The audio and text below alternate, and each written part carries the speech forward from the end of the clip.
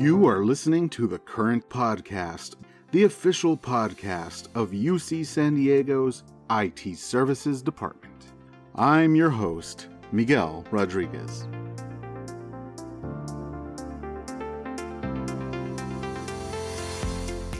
Today is Wednesday, April 20th, and what a fine Wednesday it is. Do you know why? Today we have another installment of our Tech Talk series coming out. This one entitled What's Up with Our Voice and Data Networks, starring James Seddon, James Madden, and Veronica Garcia of Network and Voice Operations. If you haven't heard these folks speak before, you're in for a real treat. Hear the latest in campus wireless and voice, as well as enjoy an audience Q&A. Don't miss it. Start time is 11:30 a.m. today. This will be recorded, so fear not if you can't make the live session. You will find all the information and the Zoom link on the current homepage. Just scroll down until you see the Save the Date section. And because we all have to do it, I must remind you your performance appraisal work needs to be done real soon. So do check out last week's podcast with Rashmi for more information if you missed it. And if you weren't sure, yes, we also have that info on the current homepage as well. Just remember, when in doubt, go to the Current, your friendly neighborhood intranet, the official intranet of our own IT services. All right, now, on with the show. Mark, would you please intro our next guest on the podcast, the wonderful Manisha Kanodia? This is Mark Herzberger. Today, I'm joined by Manisha Kanodia. She is our Service Offering Manager for Student Affairs Applications. Manisha, welcome back to the pod. How are you? Thank you, Mark. Always a pleasure. You've been on our pod a few times, but let's just refresh everyone's memory. What does it mean to be the Service Offering Manager for Student Affairs? So as part of being a Service Offering Manager, we enable solutions for all our clients under student affairs and any IT related support and services we can provide to them. We not only will be responsible for custom solution development, but we vet vended solutions for our clients.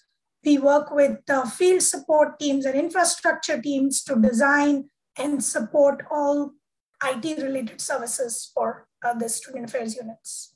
What are some of those services or what functions? For example, if I would say under global education, we have study abroad, international students program office, international faculty and scholars office. All these deal with our international scholars, support for international students. We work with vendors which support homeland security compliance for our campus. We work with the study abroad team to ensure how the processes and regulations are handled for students traveling abroad at other universities, how their curriculums and stuff is worked on by registrars and different colleges.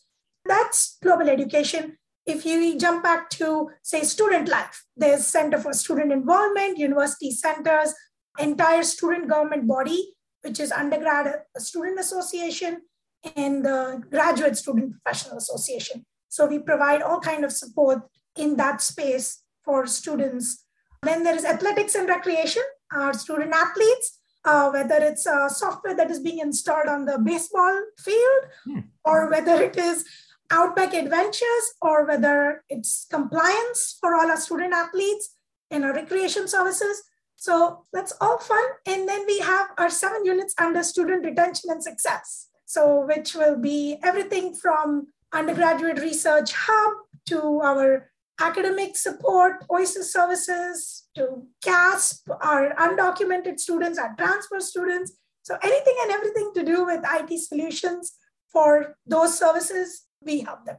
How long have you worked at UC San Diego, and what are some of the jobs you've had over the years? So my journey with UC San Diego started about more than 13 years ago. I started my journey at the Rady School of Management, which was a very, very exciting position for me because I was involved, again, starting with software, custom applications to supporting vended solutions. I was fully immersed in all database administration operations there. And I even got a chance to dip my hands into sysadmins, dealing with Hyper-Vs and VMware. So I got to have a lot of fun there. And when an opportunity arose and I wanted to learn more and expand to offer help and connect with systems broader on campus, I took over a position at the Executive Vice Chancellor's office. In that job, I got to support Office for Students with Disabilities, Academic Integrity Office, and I really enjoyed my work with institutional research departments, supporting all their data needs. So that was my journey. And when we were just doing all that, we decided that we would be part of the big ideas. Right. And did you go to school for software development or programming or a degree like that? Yes, I have my bachelor's in computer science from the University of Mumbai. Sounds good. All right, let's transition to something I wanted to bring up. At the all hands meeting at the end of 2021, you were recognized with our IT Services Inclusive Excellence Award, and it's an award that recognizes staff, I will quote, who demonstrate exemplary leadership that manifests the ideals of equity, diversity, and inclusion in our department. What did it mean to you to be recognized with this award? I felt that all the efforts and the extra mile that individuals who are creating awareness in that space and who are learning about this space and understanding how these issues are affecting higher ed, I felt that the efforts I was putting towards these learnings was recognized. Mm-hmm. And I felt that that will bring motivation to other colleagues to, again, create awareness, understand, and learn about these issues and how they can personally contribute and create a community of such people who are looking into this and creating a better higher ed space for everybody to work on.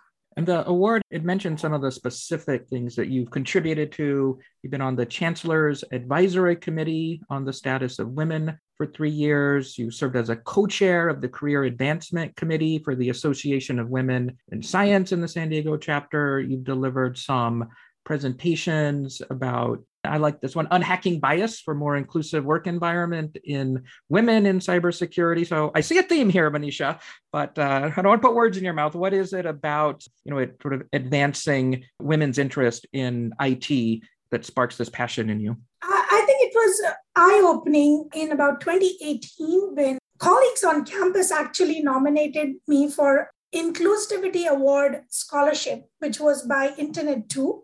Which is like a not-for-profit community that supports research and services in higher ed. As part of that, I began to learn more about inclusivity issues across all universities in the nation. And the more I learned, the less I knew. And even though I have been fortunate to have fabulous colleagues throughout my career, I never realized that I was the only female on the team for years.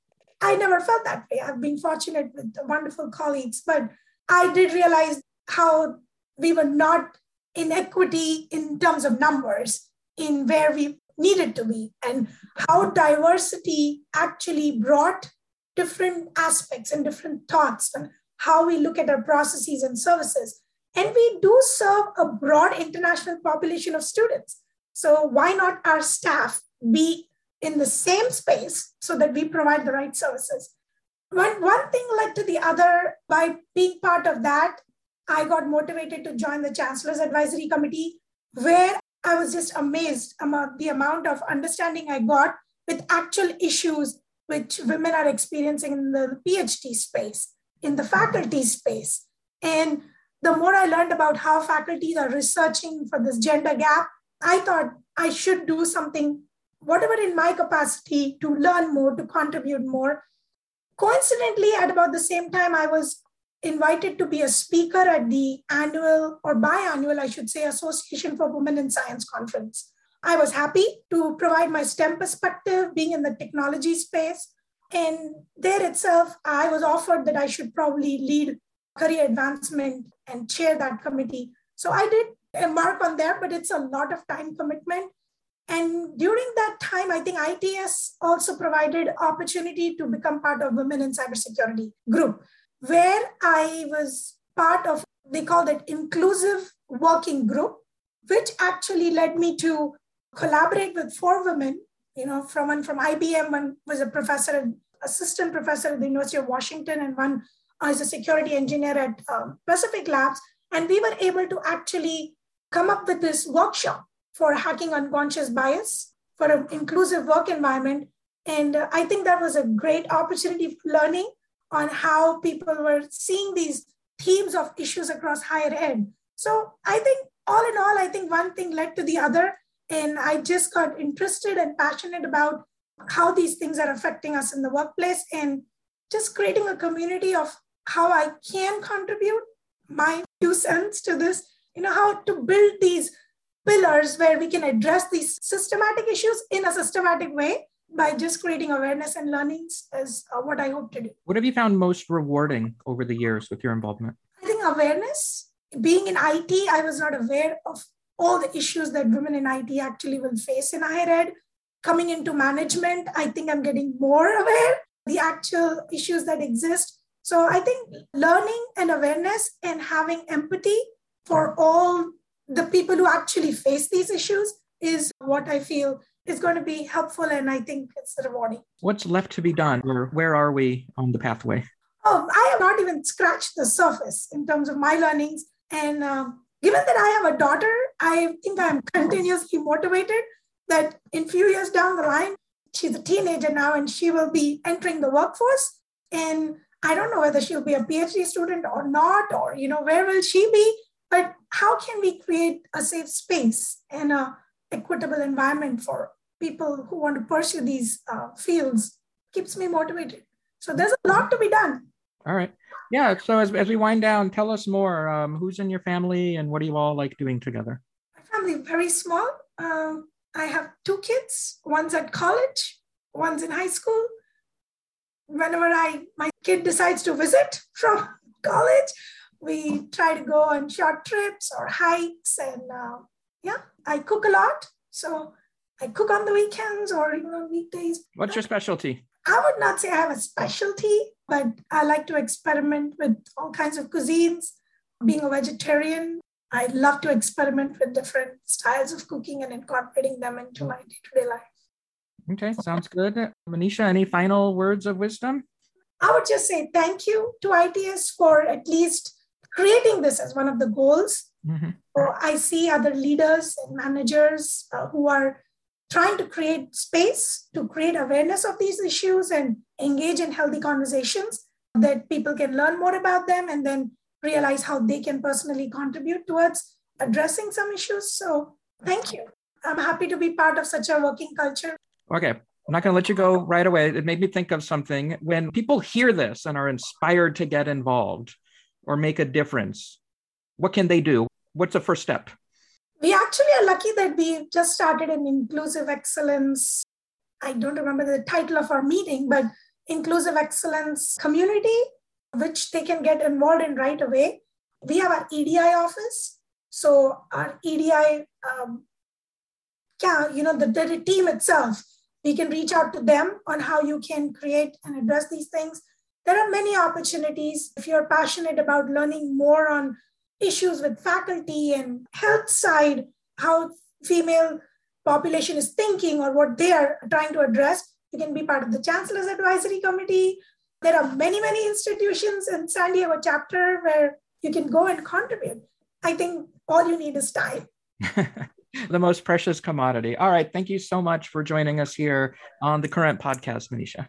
Thank you, Mark. Always a pleasure. I sure hope you're enjoying this podcast. Remember to let your fellow IT services staff members know that this podcast exists. Get everyone to subscribe on iTunes, Stitcher, or wherever you can get your podcasts.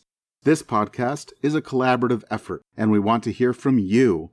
If you have any ideas for podcasts or topics, send them to me at its-podcast@ucsd.edu. That's it for today. Keep an ear out for the next episode of The Current Daily.